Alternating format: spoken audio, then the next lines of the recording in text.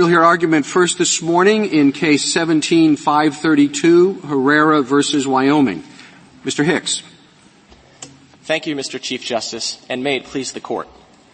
In 1868, the Crow tribe of Indians agreed to cede to the United States 30 million acres of its aboriginal land and move to a reservation.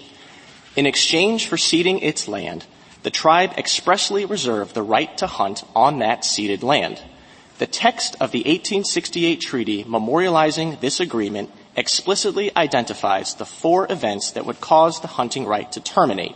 Wyoming's admission to the Union is not among them. Therefore, the only way that Wyoming statehood could have terminated the hunting right is by implication.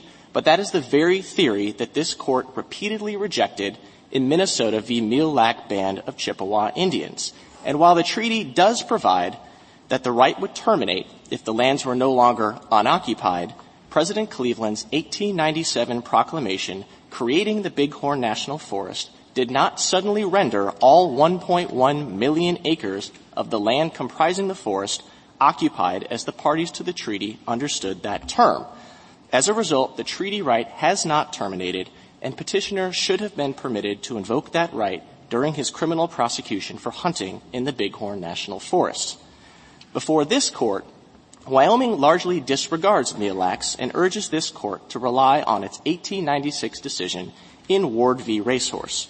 But Mille Lacs repudiated the reasoning that led to the outcome in Racehorse, from Racehorse's reliance on the equal footing doctrine to its characterization of treaty rights as temporary and precarious to its belief that even if you were right about Racehorse, why isn't your client bound by the judgment of the Tenth Circuit in Repsis, and in particular its disposition of the question whether the land is occupied? Justice Alito, a few responses for that. First of all, the issue of whether the Tenth Circuit's alternative determination has preclusive effect was not pressed or passed on below. There is nothing in the decisions of the state courts that address the preclusive effect of that alternative determination. And this Court typically does not address questions from state courts that have not been pressed or passed. So that would be available to the state to argue on remand if you were to prevail on the other issues? Well, I think that the state has likely forfeited that as a matter of state law, but I also think that there are other reasons why an exception to preclusion would not apply. I mean, what's your best reason? Primarily, it's that the tribe did not have a full and fair opportunity to litigate this issue in Repsis because it was not raised in the Repsis District Court. It was raised for the first time in the Court of Appeals, and the Court of Appeals determination in the first instance was not only one of several alternative determinations, it wasn't subject to plenary appellate review. Well, those are several reasons. There was not a fair opportunity to raise the issue in the Tenth Circuit. Well, I think that there was not the full and fair opportunity to litigate that question that this Court requires before it gives. Why not? Why not in the Tenth Circuit? Why didn't they have a full and fair opportunity in the Tenth Circuit? Well, to begin with, I don't know if they didn't allow briefs. They didn't allow arguments. They didn't want to listen to anything that the tribe had to say.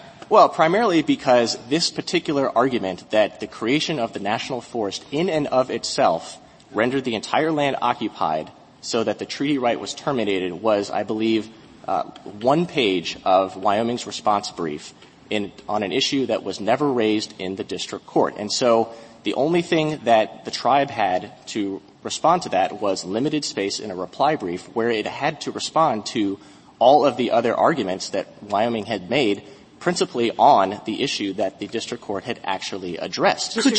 Are you asking us to decide that issue, or are you asking us to remand on that issue? I think there are several reasons why you can decide that there was no preclusive effect to the Tenth Circuit's determination. Among them that it was forfeited, among them that it was not a full and fair opportunity so that it qualifies for that exception, but also that that particular determination in the first instance was not subject to the plenary appellate review this Court requires. If your primary argument is that it was forfeited, and I think you have some good grounds for thinking that, but given that that is a state law matter, why wouldn't we remand to the Wyoming courts to decide that forfeiture question? Well, because I think typically what this Court does when an issue has not been raised or pressed on below is it doesn't allow the consideration of it here. So I don't think there's any reason to remand for consideration of that in the first instance. But I think you can go on to address that, as a matter of an exception to preclusion law. I mean, I think that there are several reasons why that wouldn't be given preclusive effect. I'm a little confused. What was forfeited when? You're arguing you didn't get a fair and full opportunity to litigate this in Repsis? In Repsis, there wasn't a fair opportunity? That it is that the tribe did not have the required full and fair opportunity among others in the 10th Circuit. Was that because when I thought the 10th Circuit there asked for further briefing, correct? No, they did not, Your Honor. There was no further briefing. So you're thinking of the decision below. Right. In the Wyoming state courts asked for supplemental briefing on whether there was issue preclusion. And in response, the state of Wyoming, in this case, did not ever raise this as a ground for why there should be preclusive effect given to anything in the Repsis litigation. Well, I'll tell you what troubles me about your position here, and your argument that we should decide these issue preclusion questions. This is like a little, a couple of classes in law school on issue preclusion, and you and the government have raised significant issue preclusion arguments that we're going to have to decide in this case involving a misdemeanor criminal conviction. Well, Justice Alito, I think those are actually good reasons to find that you can apply the well-established exceptions. I mean, I don't know that they are well established. The exception that when a judgment is raised is based on two alternative grounds, there's no issue preclusion on either ground, that's well established. Hasn't that been rejected by 6 circuits? No, Your Honor, that is incorrect. Actually, if you look at the footnote in our reply brief, 7 circuits have actually accepted the restatements rule. I know that the state's brief we haven't accepted it, have we? No, this Court has not addressed it, but it actually goes part and parcel with what this Court has said about the critical importance of giving plenary appellate review to determination. I mean, it seems to me like a significant question, and I was underwhelmed by the reasons given in the comment to the provision of the restatement on this question.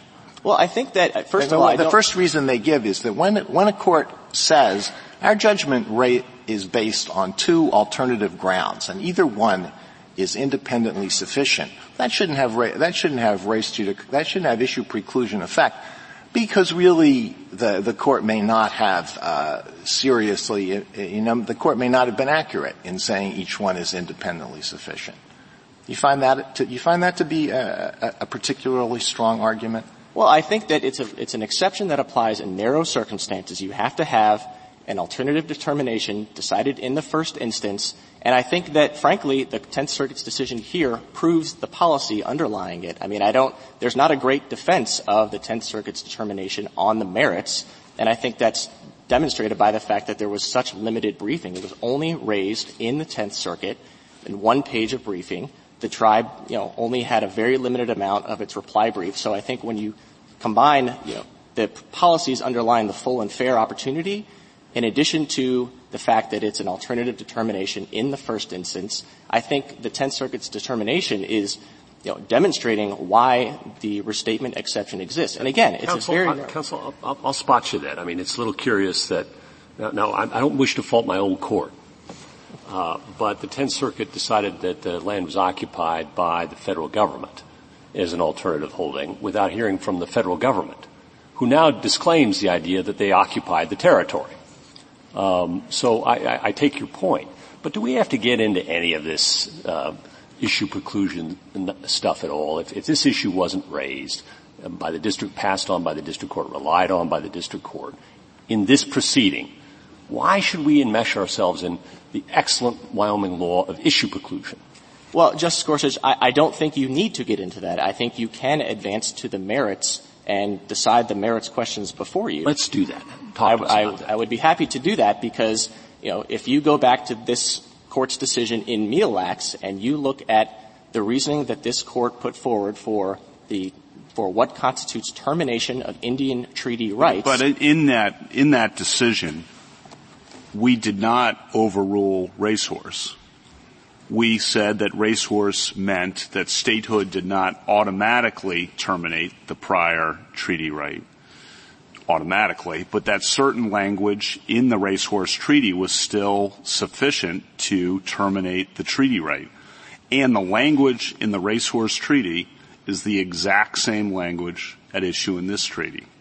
So why shouldn't we have the same result here that we had in Racehorse, and that's the part of Racehorse that is preserved on page 207 by Mille-Lacs?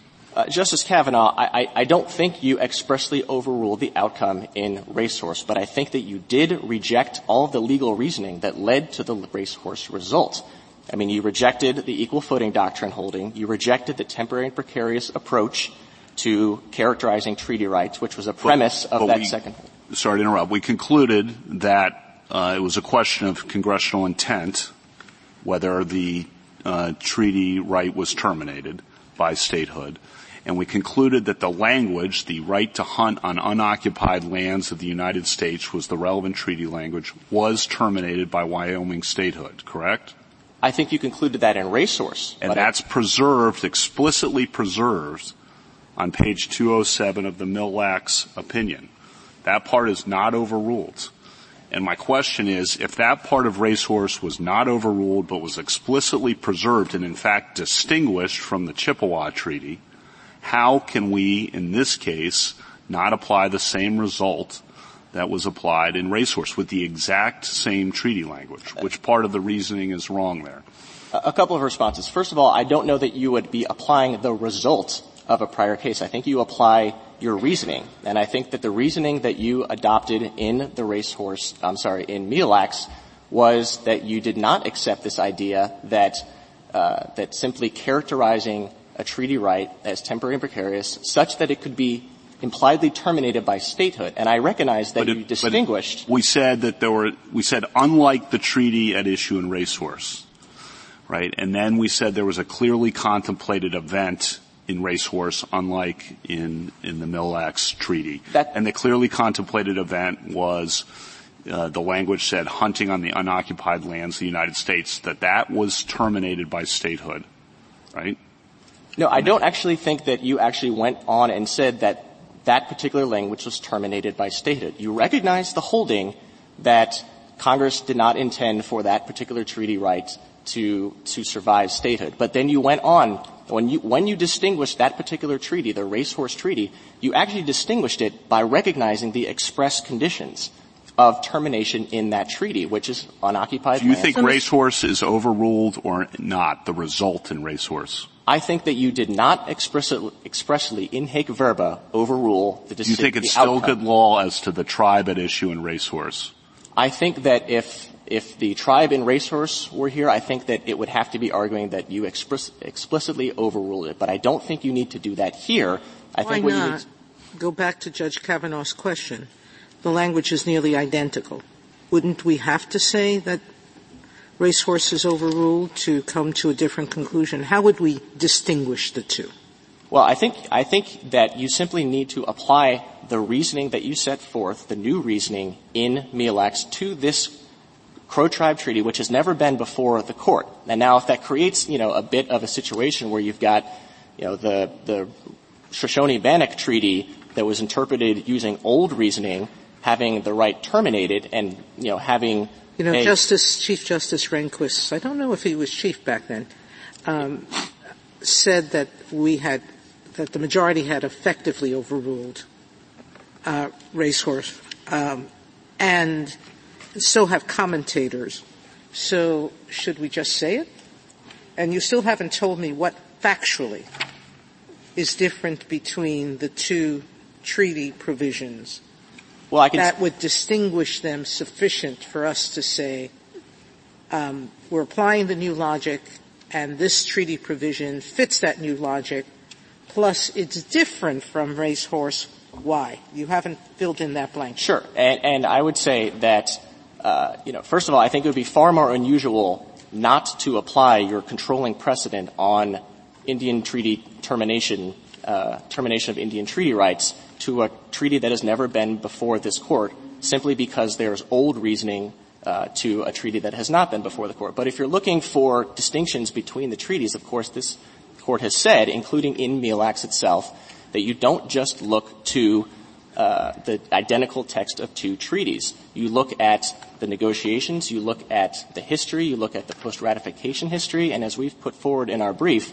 there is nothing in either the text or the negotiations or the post-ratification history that gives any indication that statehood would have been a terminating event. What's different about the Crow Treaty, which is 1868, and the Shoshone Treaty, 1868, in terms of the negotiations or the intent? The language is exactly the same. So what's different about the intent? Well, we don't know much about the negotiations or the history of the Shoshone-Bannock Treaty because that really wasn't addressed much in the racehorse decision. But there are material distinctions between the history and the way that these treaties came about. For example, these two treaties? For the racehorse treaty, the Shoshone-Bannock Treaty, and the Crow Tribe Treaty. And the Shoshone-Bannock were on the complete other side of Wyoming. The treaty came about because of different conflicts with settlers. The Crow Tribe is on the complete other side of Wyoming.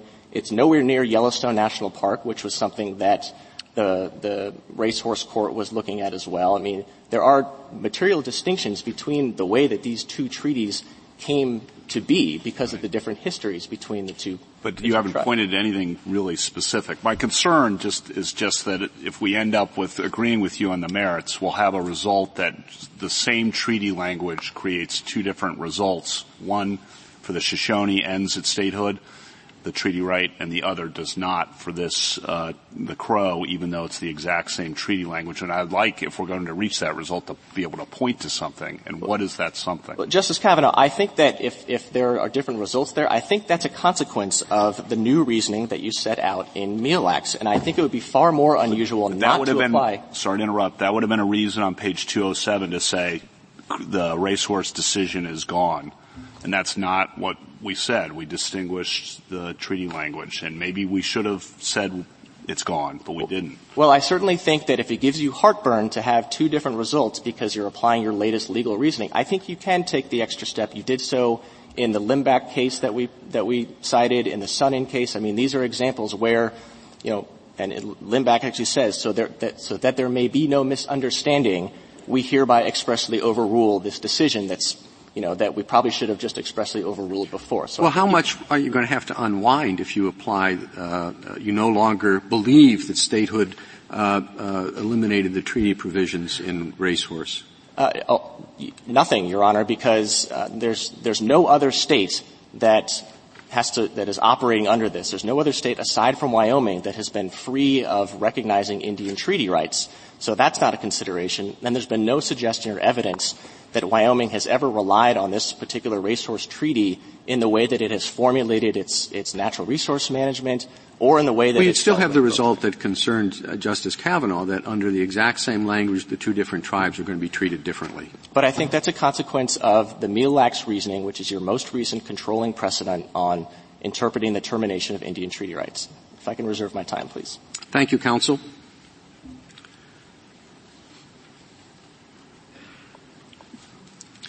Mr. Liu? Mr. Chief Justice, and may it please the Court, if the principles of Mille Lacs apply here, I don't think there can be much doubt about the outcome. The decision below should be reversed. What do you say to the suggestion that we just be done with racehorse and overrule it? The government would be fine with that. We would invite the Court to overrule racehorse. I do want to make clear that, in our view, it's not necessary to take that extra step. Even though these two treaties have the same language, this is a different treaty than the treaty that was before this Court in racehorse. It governs a different tribe on different lands, and so I think this Court is still faced with the question, even though the language is the same, about whether to extend the erroneous reasoning of racehorse to a new context. Could you please stop talking in generalities? Sure. Give me a specific. In which way are the two tribes, or were their history different? Well, Your Honor, to be frank, I don't think the government isn't going to be able to point to a difference in the history. We just think racehorse itself was wrong. But I think the question is still, should you extend that reasoning to a new context? One of the reasons you might want to extend it is this interest in uniformity. But I think it's important to remember that uniformity rationale just isn't going to work here. The Shoshone-Bannock tribe, which was the tribe involved in the racehorse decision has its reservation in Idaho. And the Idaho Supreme Court and the Ninth Circuit for decades have said racehorse is already a dead letter. Why do you think racehorse wasn't overruled?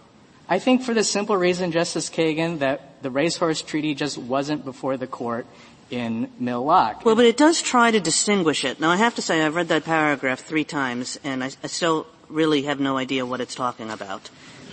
But it does try to distinguish it. It has this view that there are two kinds of rights, and some are two kinds of termination points for a treaty, and some are clearly contemplated, and some aren't. What it never tells you is how that distinction relates at all to the statehood question that's before us and that was before Mill Lax.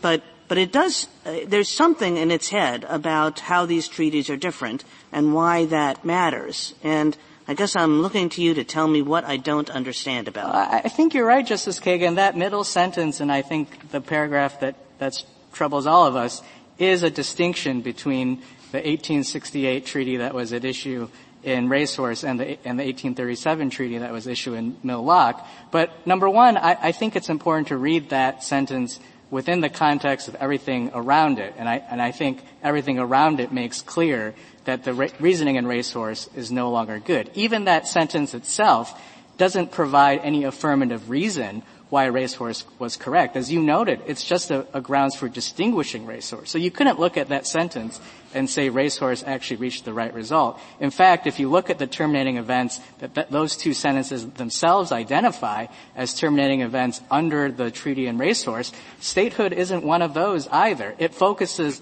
on the text. It focuses on whether the land is unoccupied and still owned by the United States. That actually flows nicely from the beginning of that paragraph, which says that the inquiry should be on the circumstances that the treaty itself identifies. So I think read as a whole, this paragraph is about what the proper focus of the inquiry should be.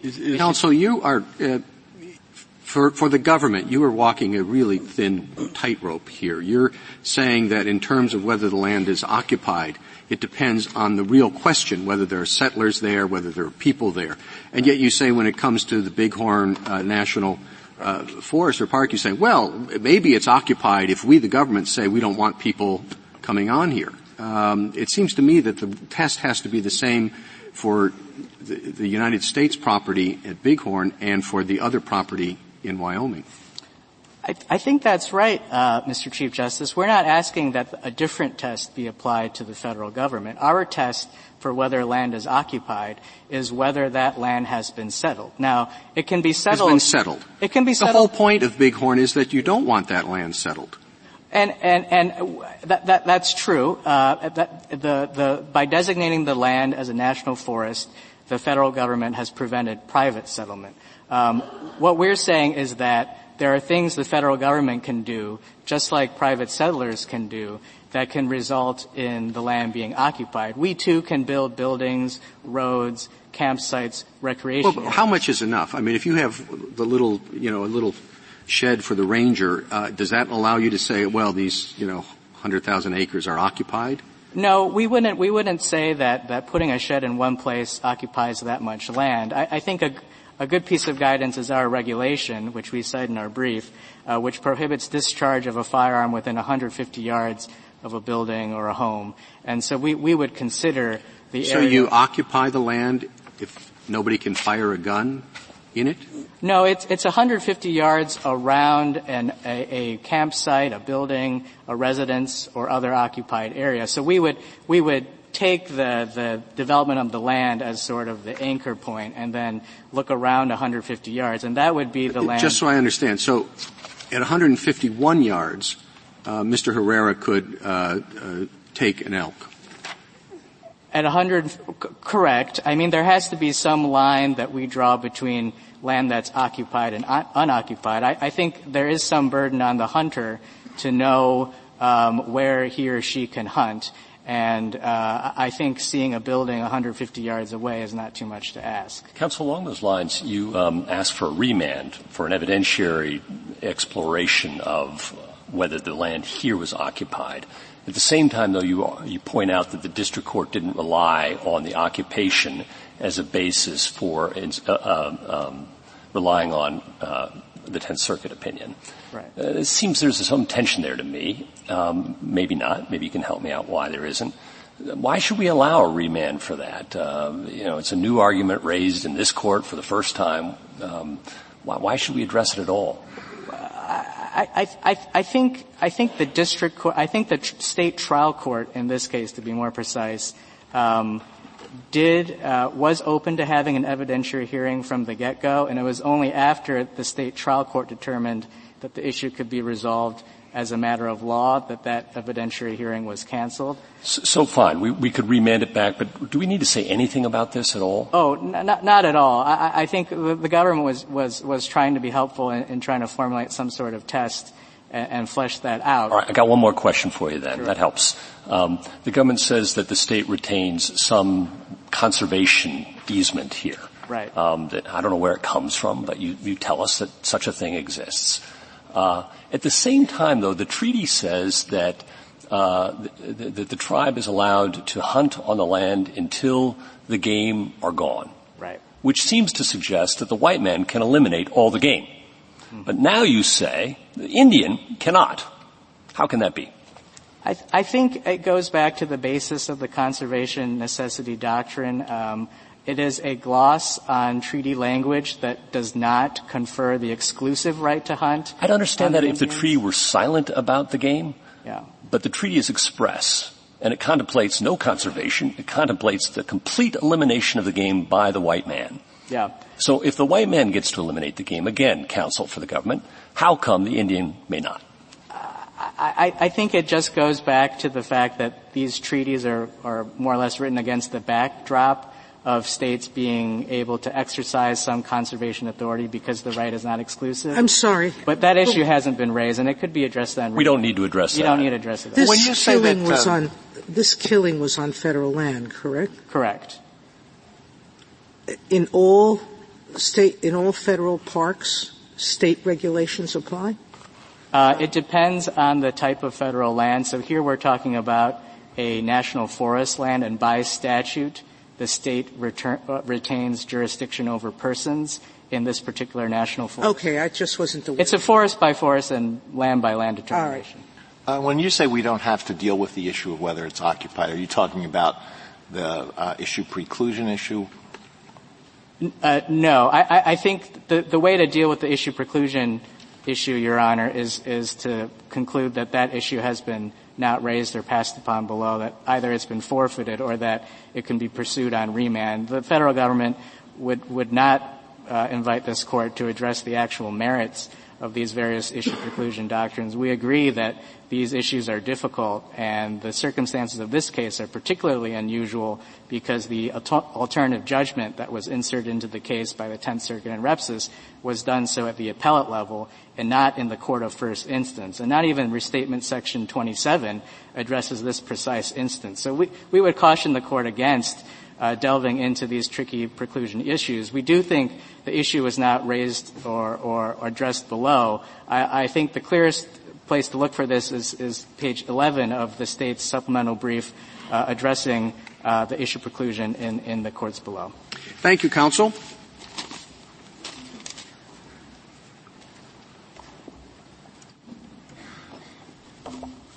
Mr. Knepper?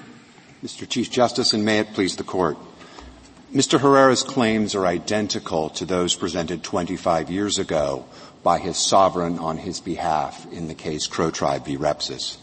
Nothing since Repsis, including the decision by this Court in Mille Lacs, merits an exception to this Court's repeated command that once the appeals are over, a final judgment binds the parties and they may not renew the same dispute in another forum. Repsis ruled that this particular treaty right had expired, and this Court should not, on collateral review, allow it to spring back, especially as when you look at the decision in Mille Lacs went out of its way not to overrule the result in Racehorse. Much of the argument over preclusion, Your Honor, has to do with whether there has been a change in intervening law. And this case is particularly ill-suited to find such a change. The treaty text has not changed. there are no essential facts that have changed, because when one looks at the underlying case brought by the Crow tribe and the complaints in the joint appendix, it was brought at the broadest possible level of abstraction. Maybe I'm not understanding this correctly because it's complicated. But I thought there are two separate issues in respect to issue preclusion. One has to do with Repsis. And Repsis was a case that held on your side. And there haven't been much changes since then. But their argument about that one is you never raised the issue. The district court never decided it. The Tenth Circuit just, on its own, wrote the thing in there. And so you forfeited that one. Now, in respect to the second and different question, it's whether racehorse bars their claim. A totally different question. And there, not with Repsis, the basic argument is the law changed in Mille Lacs. It doesn't in the restatement, or where we've quoted the restatement, which we have in a number of cases, Bobby v. Bees, Limbach v. Hooven, etc. We haven't said that you are free to bring a new issue only where the court has overruled the case that came against you. We said you're free to bring a new one when there's a change in the applicable legal context. Okay? So their argument there is a change in the applicable legal context. One, no more unequal footing doctrine, and you win. Two, no more just become a state, and you win. Okay? That's a change in the applicable legal context since racehorse relied on those two things. Now that's my understanding of the argument. So either tell me I'm wrong and explain what the correct argument is, or answer those points. Okay. Your Honor, there's not complete clarity within this Court's jurisprudence as to what kind of a change in the legal context is sufficient. Some say, Stauffer Chemical talks about a significant change or a major doctrinal shift. The language in Bobby B.B. says just a change in the applicable law. From the state's perspective, if any change to a precedent relied upon by a prior court, either it's called into question by this court or it's called into question by a court of appeals, in some subsequent cases is sufficient to undo the preclusive effect of the first opinion, then I think there are very few cases that will have preclusive effect. Because, one need only go through the opinion and say, well, this case was cited by the court somewhere, and by citing that case, they must have relied upon it, and boy, look over here, there's another case that has questioned it, not even necessarily overruled. I think this isn't just any change. I think a fair reading would suggest that what Mille Lacs did was to repudiate the reasoning that racehorse had in it with respect to exactly the question before us. And it's true that it did not go all the way to overruling the case, but it came up like half a step short of that. It basically said the case was wrong, and then it found some distinction that wasn't even relevant to the question and said we don't have to overrule it because there is this distinction. But all the reasoning is repudiated. Wouldn't you say that that's right? Your Honor, the court did not overrule the approach to treaty interpretation. It said the key is looking at what the intent of the parties is. It reached a conclusion that a court today might not reach. It might reach a different conclusion. But that argument that the court should have said something different is at root the argument that the court that the decision was wrong. Well, just to make this more concrete, as I understand it, Racehorse essentially said that these treaty rights expired upon statehood, and Mille Lacs comes in and says, that's a wrong thing to say. Treaty rights don't expire upon statehood. So that seems like a pretty relevant change in the law. Well, Your Honor, there's one subtlety, I think, from the 19th century law to the 20th century law that's being overlooked here, and that is this Court's decision in Lone Wolf v. Hitchcock. It was not until 1903 that any party believed that Congress could unilaterally overrule or repeal a treaty. That the assumption in the 19th century was there had to be bargained for consideration. And so the racehorse court, when it's looking at this treaty question, is saying what was the intent of the parties?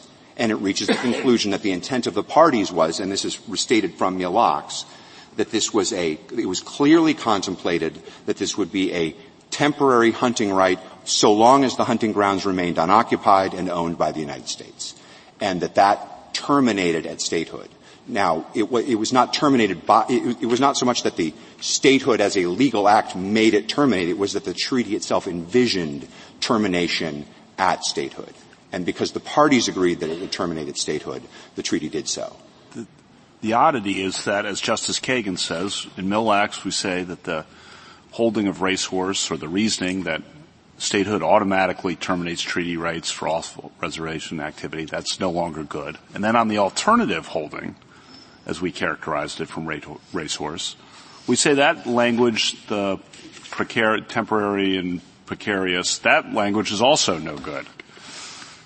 Right? Even on the alternative holding, it's not as if the court in Mille-Lacs said, oh, everything from racehorse is good on the alternative holding. It either ditched it or recharacterized it something. How would you make sense of what the rule is that's preserved by Mille-Lacs? I think, Your Honor, the rule preserved by Mille-Lacs is that the treaty language that was present in racehorse, which is identical to the treaty language in the treaty with the Crows, expresses an intent by the parties that the off-reservation hunting right would terminate at statehood. Well, you have this language right here in Mille-Lacs. Treaty rights are not impliedly terminated upon statehood. The racehorse decisions to the contrary was informed by that court's conclusion that the Indian treaty rights were inconsistent with state sovereignty. And then it goes on to say that's not so. I mean, I could read it to you, but isn't that what it says? And so treaty rights are not implied. Now, that would seem like a change in the law, because they said in racehorse treaty rights were impliedly the Indian treaty rights were impliedly repealed by statehood of Wyoming. I mean, Your Honor, I don't see how you can get more opposite.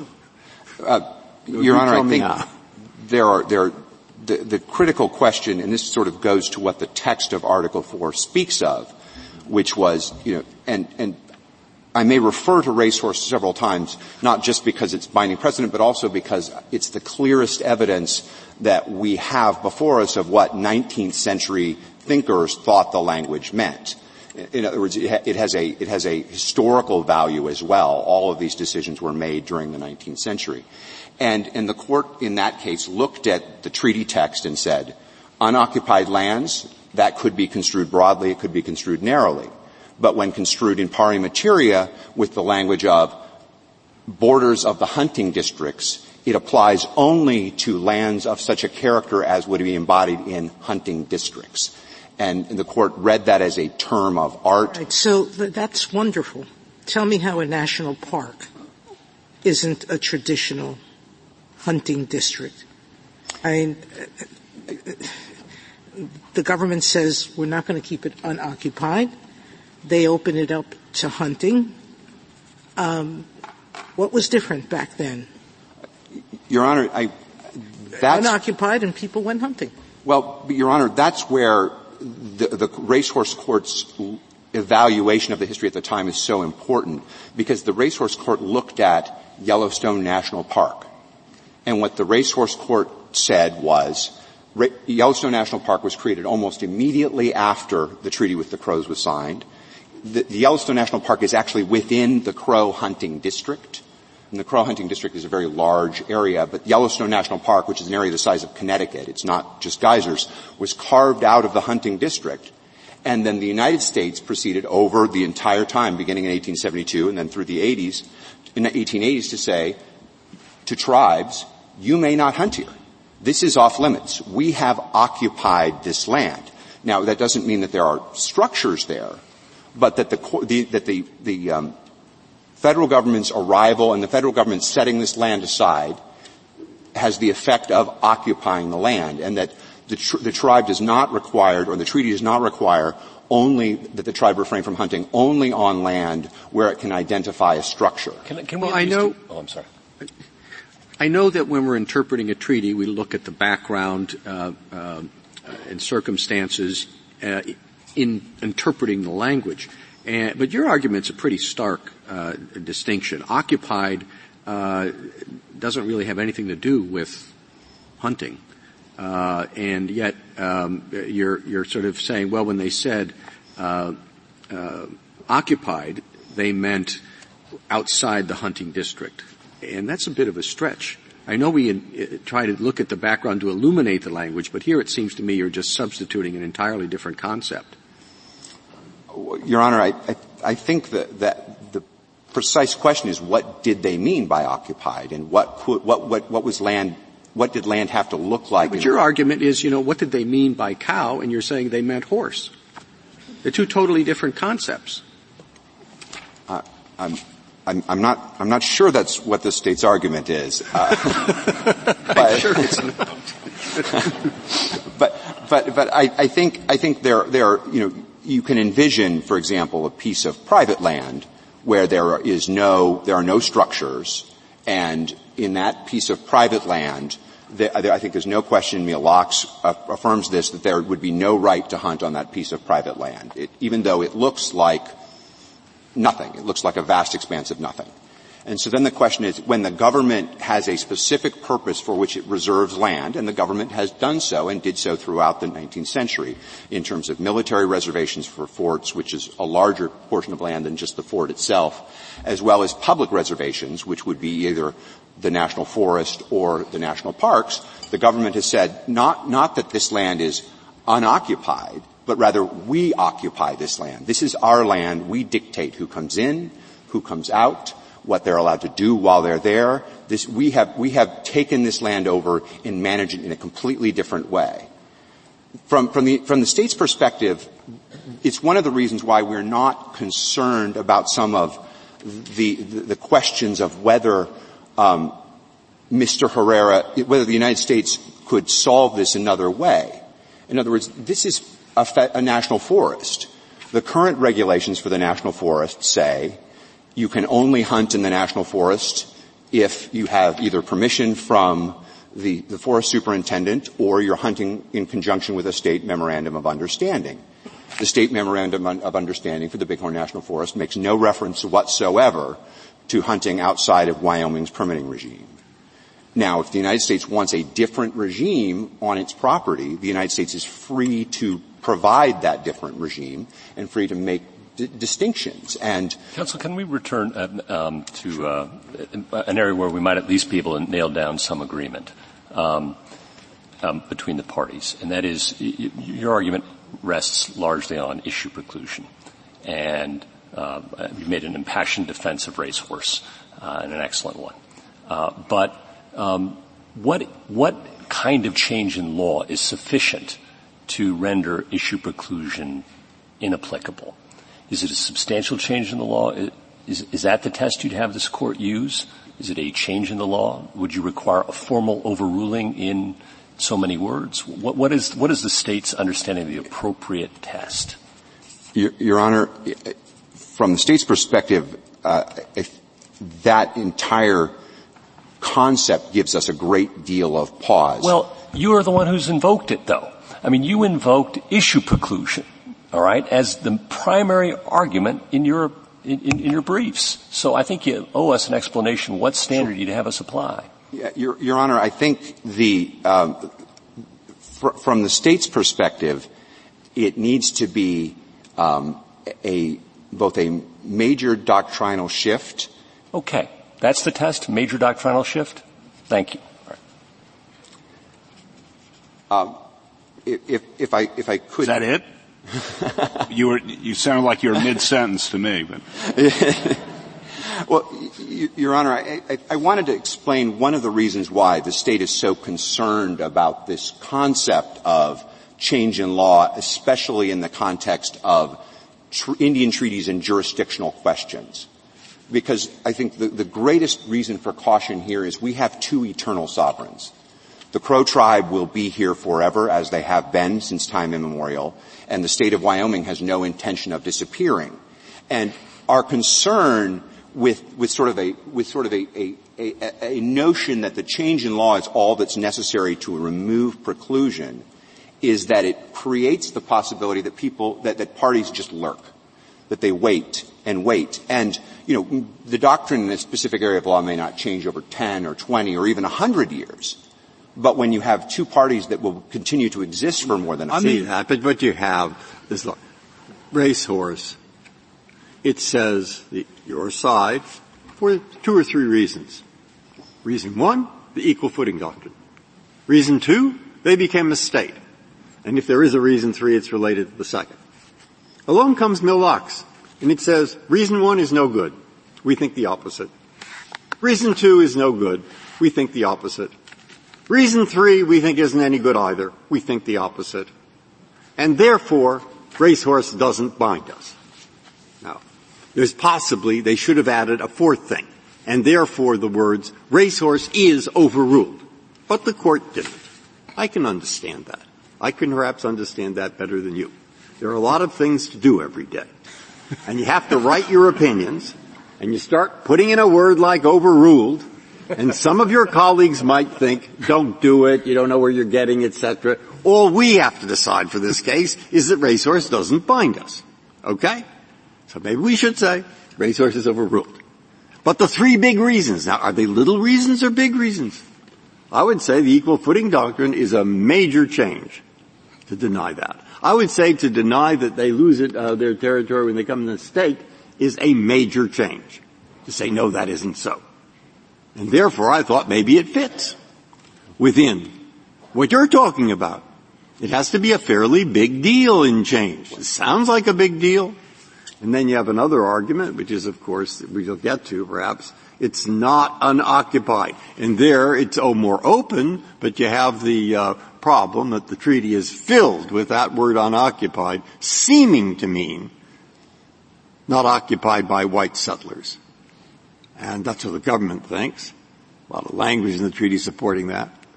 And are there any white settlers in that park? Nope, not one. To my knowledge, maybe there's a gameskeeper. But okay. So that's how I'm understanding your case. I thought I'd spell it out. And now you say what you would like. Thank you, Your Honor. The question for this court, of course, is not just racehorse, but what Repsis says, Your Honor. And Repsis does not rely at all on the equal footing doctrine. Repsis mentions that there is an equal footing doctrine and drives right past it. It does not say that on the basis of the equal footing doctrine that the treaty with the Crows hunting right has expired. Instead, it looks to what does the treaty mean, and the treaty was intended to expire upon statehood. I mean, the language that Repsis specifically, the court concluded that the right conferred by the treaty with the Crows was a temporary and precarious, it was not a continuing right. And that is treaty interpretation. And when one looks at Mille-Lacs does not question or even overrule that approach to treaty interpretation. It says statehood does not, independent of whatever the treaty text says and whatever the treaty means, automatically terminate. So tell me what in the treaty says it automatically terminates. I saw a lot of conditions. I saw the game disappearing, the land becoming occupied, but I don't see on statehood, or even anything approaching it. Just point me to something in the treaty language that gives you. Your Honor, the decision rests on the conclusion that unoccupied lands must be of the character of the lands denominated as hunting districts, and that hunting districts were a specific kind of land understood, and that upon settlement, and there's a process, but culminating in statehood. Settlement? Tell me the settlement history. Non-Indian settlement. All right, and non-Indian settled how? By grants by the federal government, correct? It wasn't so much grants. Non-Indians came into an area and then used it, and then under the Homestead Act, they would file for patents with the General Land Office, allowing them to turn certain amounts of Who ran the General Land Office? The United States. So if the United States had changed the General Land Office to some other method, which they have, that terminated the treaty? I think that if what you're asking is, are there unoccupied lands within the meaning of the treaty anymore within the state of Wyoming, that's what the decision, both in Racehorse and in Repsis, concluded, that those lands have disappeared. They no longer exist within the state of Wyoming. Can I ask about the practical consequences of the decision? Because, as Justice Gorsuch said to the opposing counsel, there is still preserved in the cases a right in the state to regulate in the interest of conservation. Doesn't that mitigate and maybe solve the concern that you talked about with the state existing forever and the tribe existing forever? The way they can coexist, our case law says, is the state still retains a right to regulate in the interest of conservation. Why isn't that good enough? Your Honor, conservation necessity is not a middle ground from the state's perspective. And the chief reason is because the law enforcement officers who act don't know whether they have jurisdiction until after they have done so.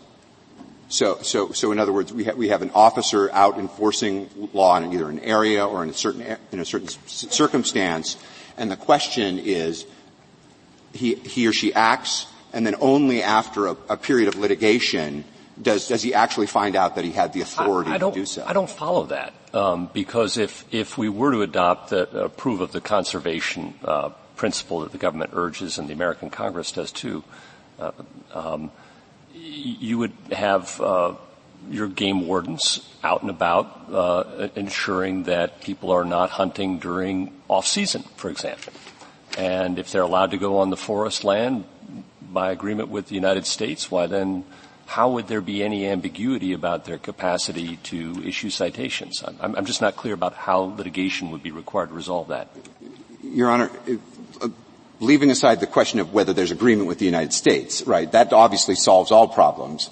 But assuming that there's not agreement with the United States, we're solely acting as a matter of state power. Not that's a problem you have without respect to this case, right? I mean, either the government allows you to do that or it doesn't allow you to do that, and that has nothing to do with anything before us, right? Well, the Congress in this case has given the state the authority to act. Right. So, okay. So we can put that one aside. So again, what ambiguity remains in response to Justice Kavanaugh's question? The current vision of conservation necessity, which has not admittedly been decided by this court in any time recently, is a reverse preemption doctrine. It's essentially that the state is pushed out of an area of traditional state concern, and then the burden is upon the state to show that it has the need to come in and manage, and only after sort of demonstrating at the end of it that this particular activity, be it But is it just a timing issue then? Or is there some gap between what you want to regulate and what you can regulate under the conservation interest? Your Honor, there are significant gaps. Give me some examples so we can understand the practical consequences. The most important, Your Honor, is safety. Hunting seasons are specifically limited in time. That not only protects the wildlife, but it has two effects beyond that. It ensures that when people are recreating in the national forest or anywhere else outside of that time period, there is no danger. Individuals who are using firearms at that point have very, very little justification for doing so. And so there are people, and I'm one of them, that won't take our children into the national forest during hunting season because there are risks there that are too much to overcome. There are limits in terms of when you can fire your firearms. It has to be at certain hours of the day. There are requirements that if you are hunting, you are wearing vests so you're clearly visible to one another as well as to third parties. Beyond sort of the immediate safety concerns, which are not embodied in conservation necessity, there are disease management concerns. When an individual takes an elk or a deer in conjunction with a state license, the Fish and Game Department will take a sample of that animal and use it to determine whether diseases like brucellosis, which can be caught both by wild game animals as well as by human beings, are present. They're also. Isn't that covered by conservation? Your Honor, conservation necessity, to my sense, has always been about ensuring that the game exists and preventing its extermination, not the Doesn't disease interfere with that? In some cases it can, Your Honor. In others, the bison who have brucellosis seem to be able to function just fine within their reproductive capacities. It's domestic cattle that cannot. In many other Indian cases, the language has been used that ordinary regulation is not foreclosed, which sometimes is elaborated. Health, safety, environment, for example. And is there any reason that would be different here?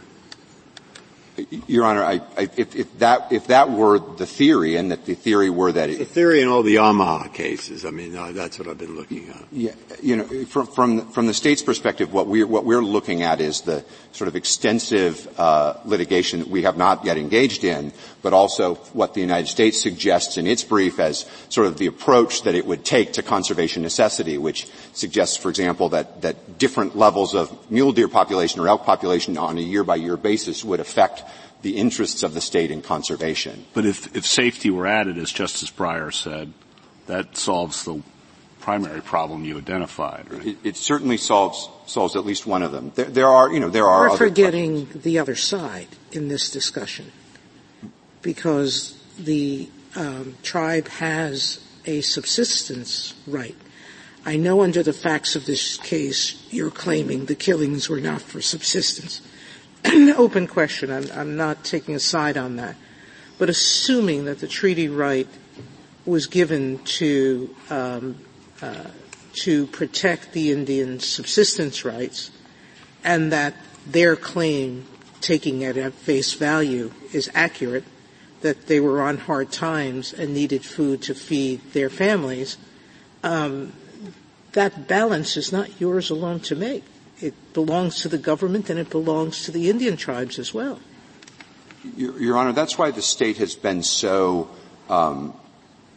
accepting. I mean, the state does not resist the notion that as proprietor, the United States could come in and give all of the benefits that Mr. Herrera seeks, including subsistence hunting. What the advantage of that approach would be is that all of the questions that sort of tail out of that, when, how, but also subsistence for whom, the question of hunting licenses being given to the tribe rather than under the current situation where, the United States position as to the Crow Treaty was not made clear to the state of Wyoming until the filing in this court, in support of a grant of certiorari. The United States had no role whatsoever in the Repsis litigation that we can find. In fact, I believe the United States declined to participate at all. And so from the state's perspective, the absence of the federal government is one of, we would welcome the federal government's involvement. On the landing question here, what is the extent of the federal government's regulatory authority? And where does it come from? The federal government's regulatory authority comes from the Organic Act that created the national forests. There's a gap. There was a statute allowing creation of the national forests, and then when they were reaffirmed in 1897, the so-called Organic Act allows the federal government to do just about anything. And in the Coastal California Commission, this court said it's plenary. Does the government think that abrogated or that limited the treaty right? I think the government's perspective is that it did not. The state's perspective is that it occupied it by taking. Well, then how can the government? I mean, the government is just as bound by the treaty. The government entered into the treaty, right? The government entered into the treaty, yes. So doesn't there have to be a statute that would limit the hunting right that was conferred by the treaty? Your Honor, may I respond? All of these actions took place, Your Honor, before statutes could repeal Indian treaty language, including the enactment of the organic statutes. So from the state's perspective, all of them represent not repeal of the hunting right, but rather the federal government's occupation within the meaning of the hunting right. Thank you, counsel. Mr. Hicks, 2 minutes. Thank you, Mr. Chief Justice. Just a few points. First, in response to the idea that Mille Lacs simply didn't change the approach, I think that's wrong for all the reasons that Justice Breyer and Justice Kagan identified, but I want to go a little bit further than the sentence that you read, Justice Breyer, and it's the sentence on page 207, 208. Now, earlier in the opinion, the court had said, we concluded that the particular rights in the racehorse treaty at issue there were not intended to survive statehood. Then on 207-208, the racehorse court's decision that Indian treaty rights were impliedly repealed by Wyoming statehood was informed by that court's conclusion that the Indian treaty rights were inconsistent with state sovereignty over natural resources, and thus that Congress could not have intended the rights to survive statehood. And that's an important last phrase of that sentence because it's tying the entire racehorse holding to this mistaken premise that Indian treaty rights are irreconcilable with state sovereignty over natural resources. I think that's a key sentence, and I think, frankly, that kind of undercuts a lot of the idea that even the holding, this second holding of racehorse, is still viable. Again, we don't think you need to take the next step to expressly overrule the outcome in racehorse, but if you want to do that, you can follow the roadmap that you have in Limbach and Sunnin, where you had almost exactly this situation. Second point is simply to this idea of the occupation and what occupied means. Everything in the evidence and the historical evidence is that both parties to the treaty understood occupation to mean some sort of actual physical presence and nothing about simply a legal declaration that the federal government was going to do something. And certainly under the Indian canons of construction, that's a reasonable reading that is entitled to be given to the Indians. And the last point on conservation necessity, this discussion I think just demonstrates that if the court finds that the treaty right is valid and has not been terminated, Wyoming still has the ability to regulate its wildlife, its natural resources, simply according to the conservation necessity standard like every other state already has to do. Thank you, counsel. The case is submitted.